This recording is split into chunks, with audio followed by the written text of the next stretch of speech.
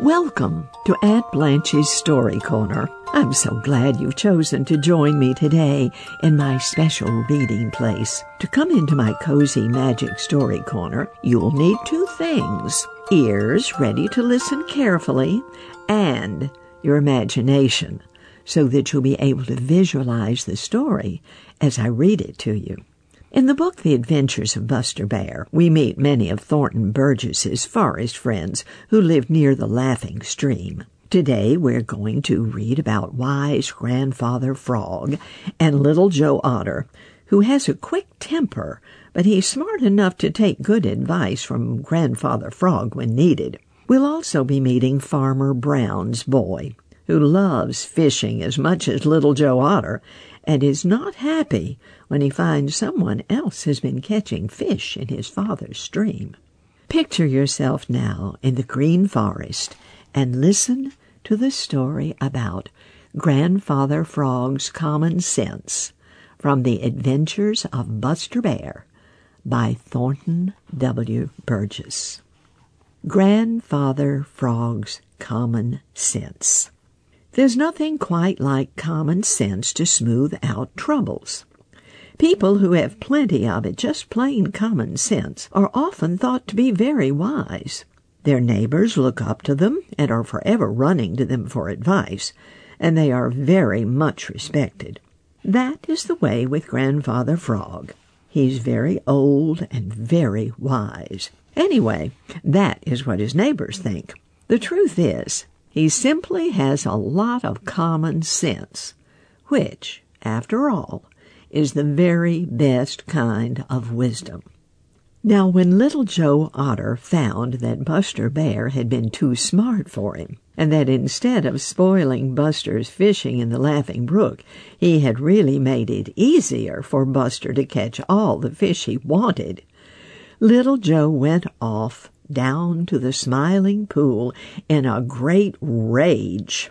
Billy Mink stopped long enough to eat the fat fish Buster had left on the bank, and then he too went down to the Smiling Pool. When Little Joe Otter and Billy Mink reached the Smiling Pool, they climbed up on the big rock, and there Little Joe sulked and sulked until finally Grandfather Frog asked what the matter was. Little Joe wouldn't tell, but Billy Mink told the whole story. When he told how Buster had been too smart for Little Joe, it tickled him so that Billy had to laugh in spite of himself. So did Grandfather Frog. So did Jerry Muskrat, who had been listening. Of course, this made Little Joe angrier than ever. He said a lot of unkind things about Buster Bear and about Billy Mink and Grandfather Frog and Jerry Muskrat because they had laughed at the smartness of Buster. "He's nothing but a great big bully and thief," declared Little Joe. "Chug-a-rum, he may be a bully, because great big people are very apt to be bullies. And though I haven't seen him, I guess Buster Bear is big enough from all I've heard. But I don't see how he's a thief," said Grandfather Frog. "Didn't he catch my fish and eat them?" snapped Little Joe. "Doesn't that make him a thief?" "They're no more your fish than mine," protested Billy Mink.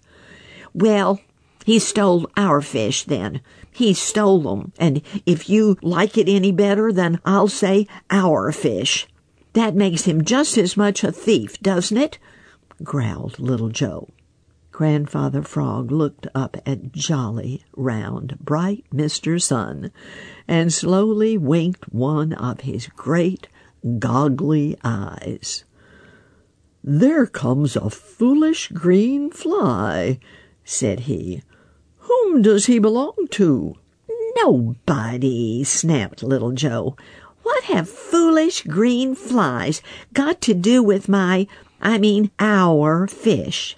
Nothing at all," replied Grandfather Frog mildly. "I was just hoping that he would come near enough for me to snap him up. Then he would belong to me. As long as he doesn't belong to anyone." I suppose that if Buster Bear should happen along and catch him, he would be stealing from me, according to Little Joe." "Of course not. What a silly idea. You're getting foolish in your old age," retorted Little Joe. "Can you tell me the difference between the fish that you haven't caught and the foolish green flies that I haven't caught?" asked Grandfather Frog. Little Joe couldn't find a word to say. "You take my advice, Little Joe Otter," continued Grandfather Frog, "and always make friends with those who are bigger and stronger and smarter than you are. You'll find it pays." Little Joe Otter takes Grandfather Frog's advice. Who makes an enemy a friend, to fear and worry puts an end. Little Joe Otter found that out when he took Grandfather Frog's advice. He wouldn't have admitted that he was afraid of Buster Bear. No one ever likes to admit being afraid, least of all Little Joe Otter. And really, Little Joe has a great deal of courage. Very few of the little people of the Green Forest or the Green Meadows would willingly quarrel with him. Well, Little Joe is a great fighter when he has to fight. As for all those who live in or along the Laughing Brook or in the Smiling Pool, they let Little Joe have his own way in everything. Now, having one's own way too much is a bad thing. It's apt to make one selfish and thoughtless of other people, and very hard to get along with.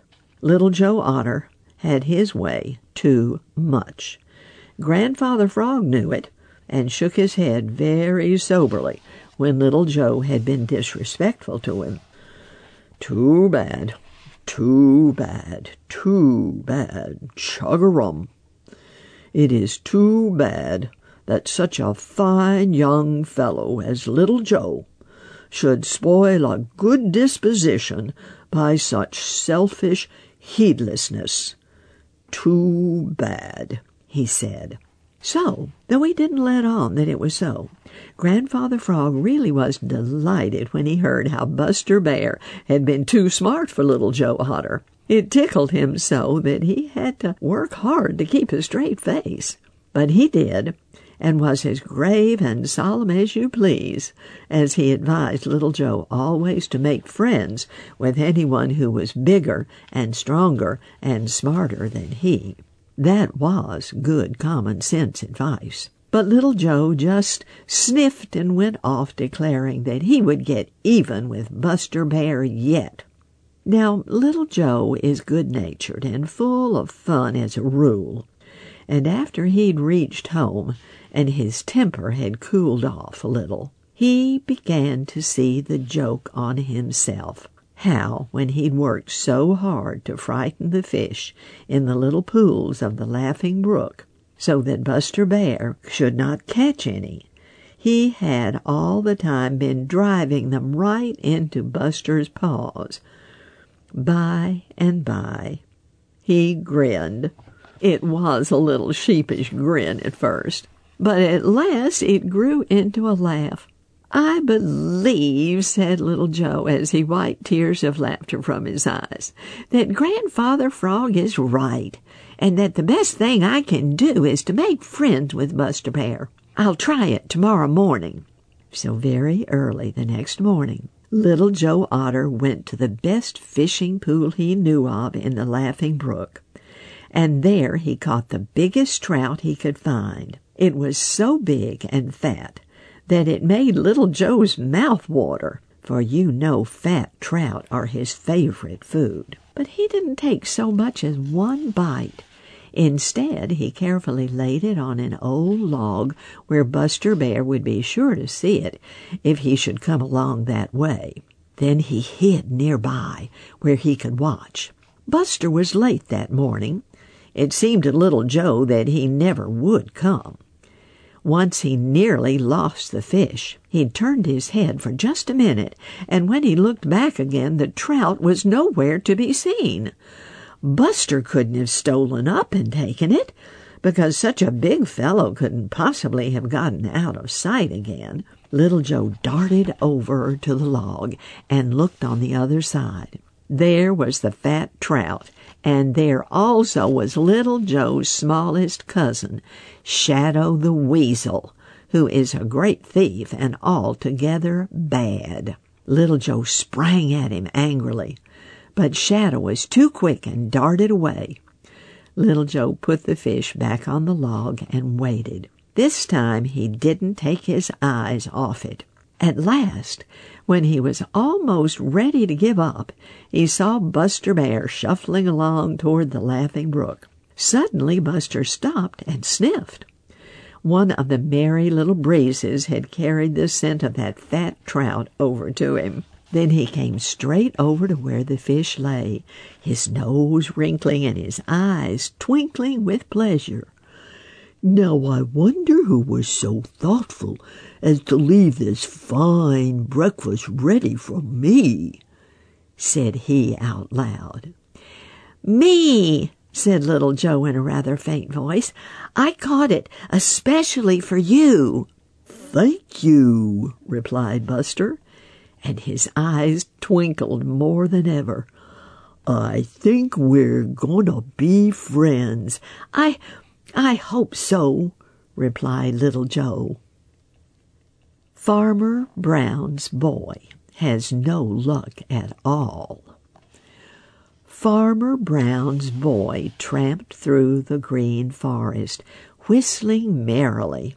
He always whistles when he feels light-hearted, and he always feels light-hearted when he goes fishing. You see, he's just as fond of fishing as is Little Joe Otter, or Billy Mink, or Buster Bear.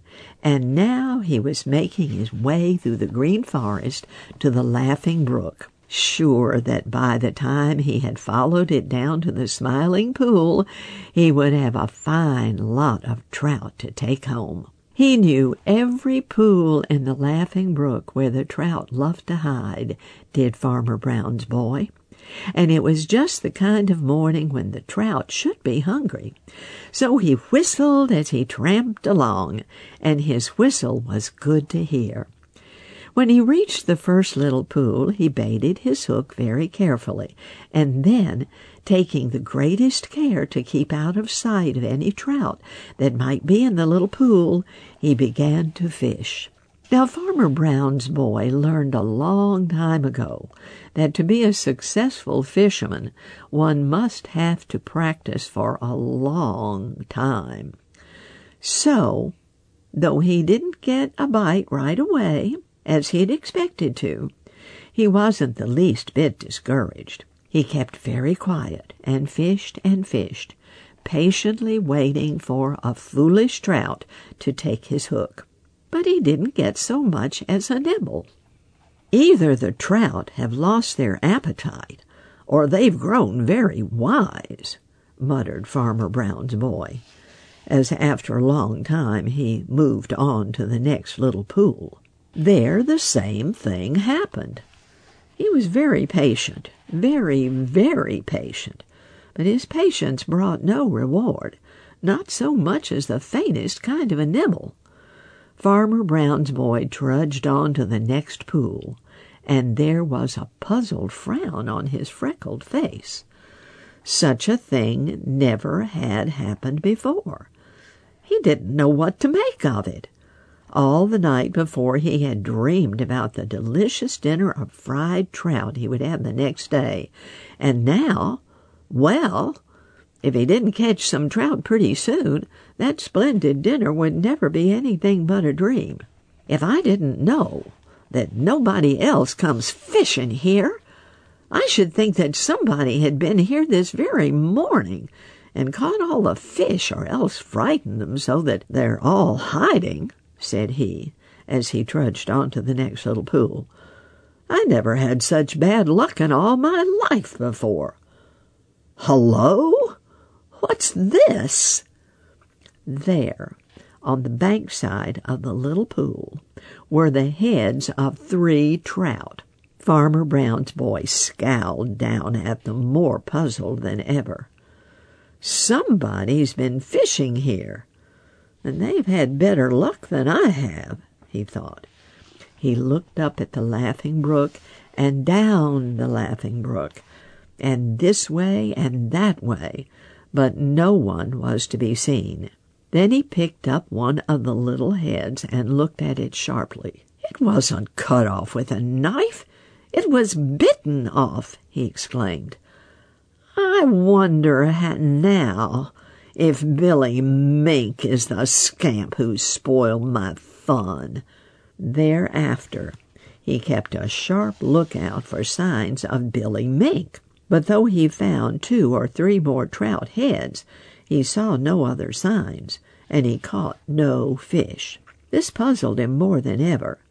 It didn't seem possible that such a little fellow as Billy Mink could have caught or frightened all the fish, or have eaten so many. Besides, he didn't remember ever having known Billy to leave heads around that way.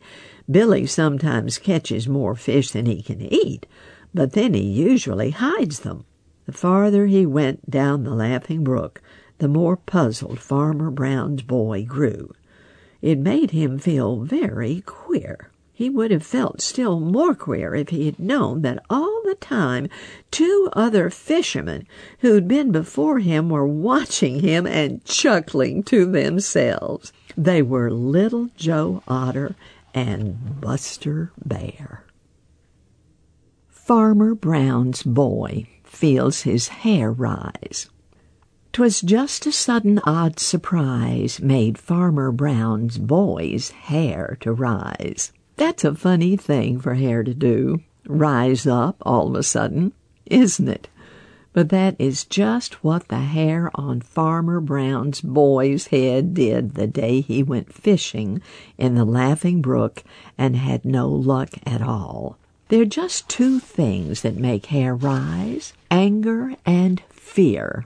Anger sometimes makes the hair on the back and neck of Browser the Hound and of some other little people bristle and stand up.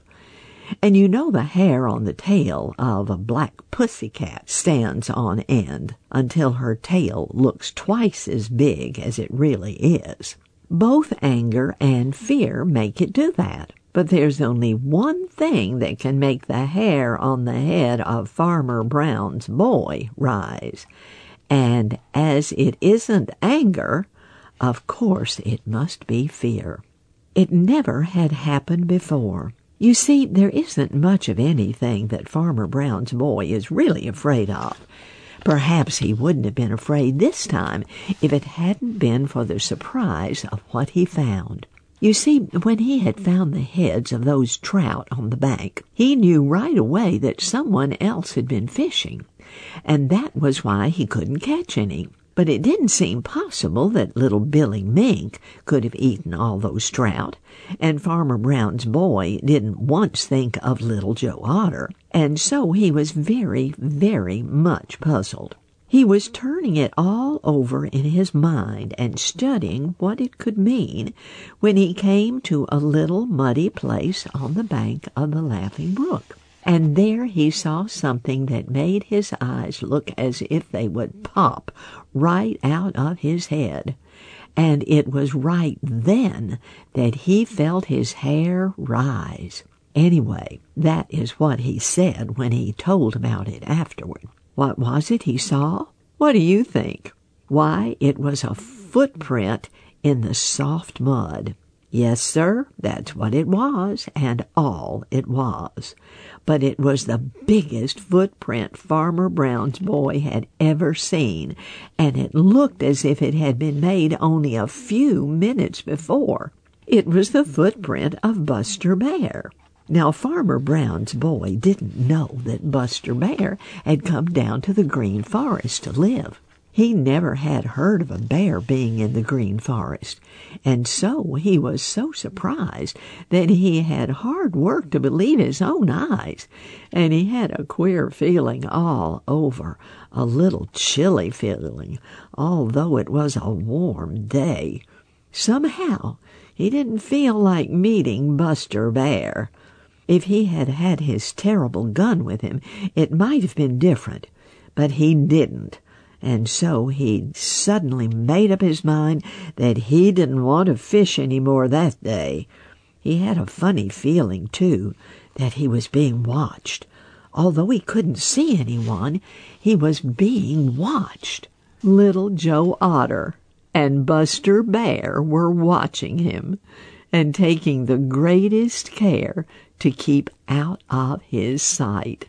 All the way home through the Green Forest, Farmer Brown's boy kept looking behind him, and he didn't draw a long breath until he reached the edge of the Green Forest. He hadn't run, but he had wanted to. "Huh," said Buster Bear to Little Joe Otter. "I believe he was afraid." And Buster Bear was just exactly right. Well, that takes us through Chapter 8 in The Adventures of Buster Bear by Thornton W. Burgess. There are more adventures ahead for another day. When you think of these delightful forest animals, I want you to remember all things bright and beautiful, all creatures great and small, all things wise and wonderful. The Lord God made them all. Join me again in Aunt Blanche's Story Corner.